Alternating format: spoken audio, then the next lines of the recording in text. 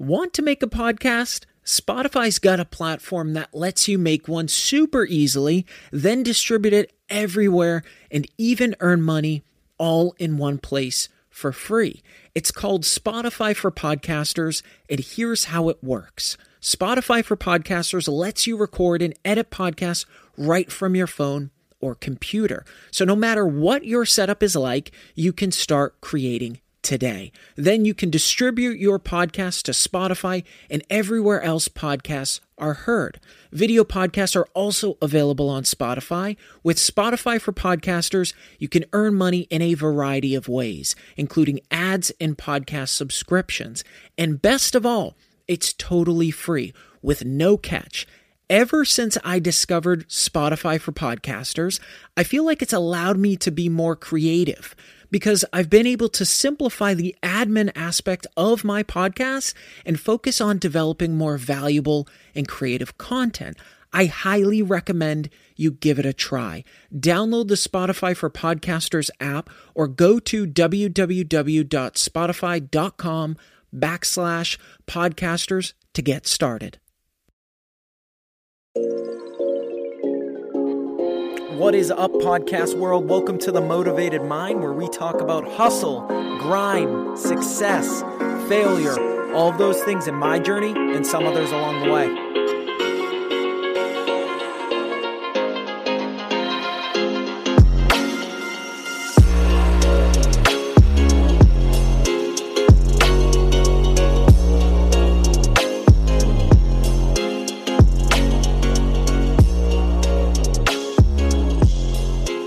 What is up, everybody? Welcome to episode 12 of The Motivated Mind. I want to thank you all from the bottom of my heart for your support.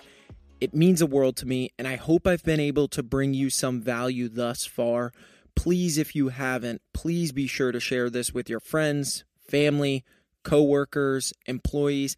I can't begin to tell you how much it means to me. You all absolutely kick ass. So, let's be honest. Many people live outside of their means, purchasing things they can't afford, spending in areas that have no return aside from a burden on their wallet. We are currently in the second longest economic cycle. These cycles since like 1954 have been about 58 months. This cycle we are currently in is around 116, 117 months. Let that sink in for a moment. That means we are long overdue for a recession. I honestly believe many people are not going to be ready for it or even thinking about it. People are just not prepared for it. We are long overdue, and people's financial situations are probably long overdue as far as preparedness. I want to spend some time talking about ways to better address this and ways you can prepare. And this doesn't have to be done merely to prepare for an economic recession. These tools, these ideas should be used on the daily to, one, keep you honest, but allow you to focus on where the dollars need to go, to allow your money to work for you. It's upsetting that people work so hard for their money, but yet spend it so carelessly. That needs to change. It needs to change if you want to move forward. It needs to change if you want to make more money. Plain and simple. The thing that intrigues me the most is how we stack our financial priorities. What do I mean by that? It's ironic to me that most put the finish line experience before the starting line experience. A majority of people spend a shit ton on their younger years, going out to bars, fancy dinners, buying nice vehicles to impress their friends. The list goes on and on. In other words, completely spending outside of their financial capabilities and doing all of this before they've hit the point financially that makes sense for their wallets. This is a huge part as to why people don't have the money for certain things or make excuses that they don't have the money for something.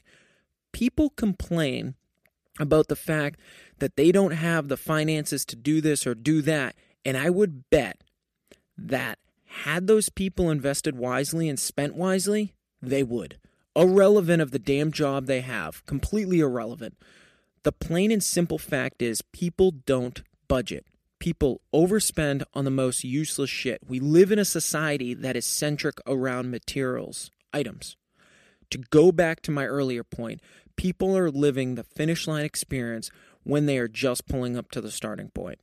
That needs to change. And it needs to change if you are someone always struggling on funds, someone who is trying to impress the world, trying to impress their surroundings.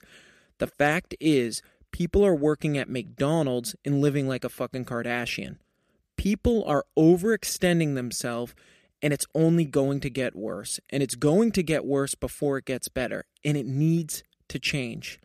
The amount of people I've heard over the past few years complaining about how strapped they are for money is upsetting. And it's not because these people don't have a six-figure or higher paying job. It's that they spend their hard-earned money like a damn rock star. I've said it before and I'll say it again.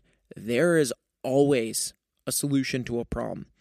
The fact that these people are content with living bill to bill and not having the ability to tell their friends they can't go out because they're prioritizing and working on funds is mind-blowing to me.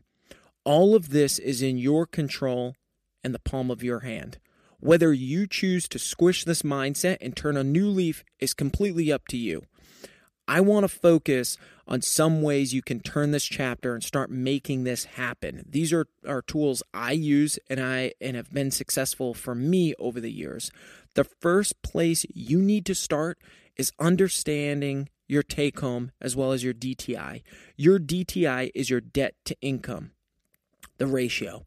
This is used for so many things in life, like, pulling out a loan on a house. I feel like a number of people don't understand their take-home figure or DTI, because if they did, they'd be shocked to compare this number to how much they spend on how much they owe. The average credit card debt for a U.S. household is about $8,000. $8,000. That's $8,000 of your money being held up in credit card payments each month. That's money that you are not saving and not investing. $8,000 you racked up from expensive bullshit you didn't need, but are now paying interest on it when you couldn't even afford it in the first place. You need to look at all your debt. This means your student loans, your car loan, medical debt, credit cards, personal loans. There are about 1,000 different apps that give you the ability to see all of this in one place, in one snapshot. I think on episode 4, I talked about an app called Clarity Money. Great example of an app that can break this down in one place. Once you understand these figures, it allows perspective, and it's probably going to shock you and be a wake-up call to a lot of people in itself. Knowing this info sets up your baseline. And it brings me to my second point. Once you understand your debt, you can focus on how much money you can afford to tackle that debt. Great place to start. Pay off your lowest debt first. I know many people think, no, tackle the one with the highest interest rate. One reason paying off the smallest, the least amount, is the most effective is the psychology behind it. As you feel accomplished, right? You could throw everything you can afford at the highest interest loan and feel like you've barely put a dent in it. Tackling the lowest and throwing any and all extra money you have at it will accomplish so much more in a much faster time period. This in itself will uplift your spirits as well, and more importantly, will allow you to take the money that you were paying on that loan and push it towards your next loan. A common phrase with this tactic is called debt snowball. Continue this tactic until your debt is paid off. It will pay off greatly, but you need to have self-discipline. You can't start down this path one month and decide to spend the money on a $100 pair of jeans. It just doesn't work that way. Self-discipline is key. My third point, after you have started to put a dent in your debt, start looking at ways to invest your money. And no, just not only in the stock market, but other creative ways to capture a dollar. Like I mentioned earlier, people work hard for their money, yet they don't make it work hard for them in return. Picking up a new fancy car or fancy watch has zero return unless you can flip them. And that's what I mean, flipping. If you're working at a low-paying job, chances are finances are tight. So this is a great alternative to spending big bucks in the stock market. Start looking at deals on Craigslist, Letgo, and eBay. And you don't have to buy something expensive. I talked about side hustles in episode 8. This is a great way to make additional income to tackle your debt, to put towards your savings or invest in other avenues. Everything from the free section on Craigslist to picking up a baseball collection for $10 because someone didn't want to spend the time inventorying and listing as eaches. These options are out there. The issue is how much do you want it? And how much time and effort are you willing to put towards it? That's all it is. Effort and making it a priority. It's the biggest amount of bullshit that people say it's not doable. They don't have the time for it, or they don't make enough money to do it. All excuses. And you're not making it a priority. People are going to be downstream without a paddle if they don't start making changes to this. It's a vicious revolving cycle. You should look at your personal finances and spending the same way you would if you ran a business. The issue is people have a much different outlook on things when it comes to their finances and having the newest and greatest. And listen, if you make a decent amount of money and have a side hustle, invest in some things, and have zero debt aside from your mortgage, great, good for you. But if you don't, this is a huge meal for your mind before you go to the store and pick out that nice outfit that sets you back $200.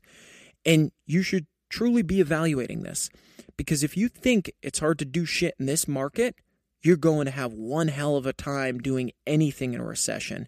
The amount of shit people have laying around their house that could add up to a quick $1,000, $2,000, $3,000 would shock you. From unused furniture, unused clothing, useless things sitting in their basement. Imagine all of that going into paying off debt or going towards other investments. If people spent as much time and money in investing in themselves, they'd be a lot further along. They'd be a lot happier too. Trying to keep up with your friends or where you think people should be at your age is ludicrous, and it's going to drive you down mentally and financially. My fourth point, spend less on things. That means truly understanding what things cost and how important they are to you. That means everything from buying a $30 t-shirt to buying a pack of 4 t-shirts for $25, to going out to the bars way less. I bet if people added up how much they spent going out as often as they do on a weekly basis, that means bars, going to a fancy dinner or a coffee at Starbucks each morning, their jaw would drop. I find that most times those are the same people that say they don't have the money or things are tight. Listen, Karen, if things are so damn tight, why do you buy $100 pants and a $7 coffee each morning? I'm the last person to judge, but don't cry wolf and not help yourself. We all have a million different tools at our fingertips to change things, change the way we do things. We have options all the time. Looking into something as simple as a gas reward program, if you can save yourself a few bucks each week filling at the pump, do it. Those funds could go to so much more. But be careful with rewards while we're on that subject. I know places like Dunkin' Donuts and Starbucks are a great example of this and have reward programs. The kicker is that most people spend more after joining the program. It gives you the notion that you are saving money, when in reality, you're just justifying ways to save money. For example, the way a lot of these work, for every purchase you receive points, those points can be used to purchase other items off the menu. Well, in the midst of telling yourself only 20 more points, you purchase more than you would have had you not had the app. In the end, they make out. Their business, they're in the business of making money. So just be careful on the reward program you choose to join. There are many good ones out there. Just be careful. They have their advantages depending on the one. My fifth point, if you are able to do things I just went over, from understanding your debt, paying off your debt, and saving, you can focus on the icing on the cake. buying while the market is down. Sure, this kind of goes along with my third point, but it needs more cash to make it happen and time. While you have accomplished these things and built up some money, you can now invest in the bigger picture. What happens when the economy is down? Things are much, much more affordable, especially the housing market. This means anything from flipping a house to picking up an income property. With the economy doing so well now, it's a seller's market. But when the economy is down, it turns to a buyer's market. If you are in a good enough spot to make it happen when things turn south, I'd highly recommend you look into it. Sure, I know it's not cheap money. However, the long-term ROI could be huge if done right. The point to all of this is perspective, drive, and self-discipline. We all, no matter the situation, your upbringing, have the ability to change something if we are not happy, 100%. The moment you recognize this should be the moment you take action. Each day that ticks by that you don't, the more time you shave off in waste of your timeline, no one is going to make it happen but you. Not your friends, not your family, not your girlfriend, not your boyfriend or wife or husband.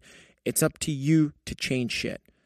And it's up to you to recognize these things as opposed to sweeping them under the rug. Hit them head on. You have options. You have choices. What separates the successful pack from the less successful pack is mindset. The way you address your issues in the situation. You can choose to ignore these things and let all that shit you swept under the rug get bigger, or you can figure out ways to resolve them. The choice is completely up to you. Thank you all so much for listening. It means so much to me. If you want a sneak peek of my podcast and more motivational content for that extra drive, please be sure to like my page on Facebook at The Motivated Mind Podcast. Follow me on Instagram at TheMotivated_Mind. And please subscribe to this podcast and drop a review because I've got a lot more to share. I love you all, and thanks so much for listening.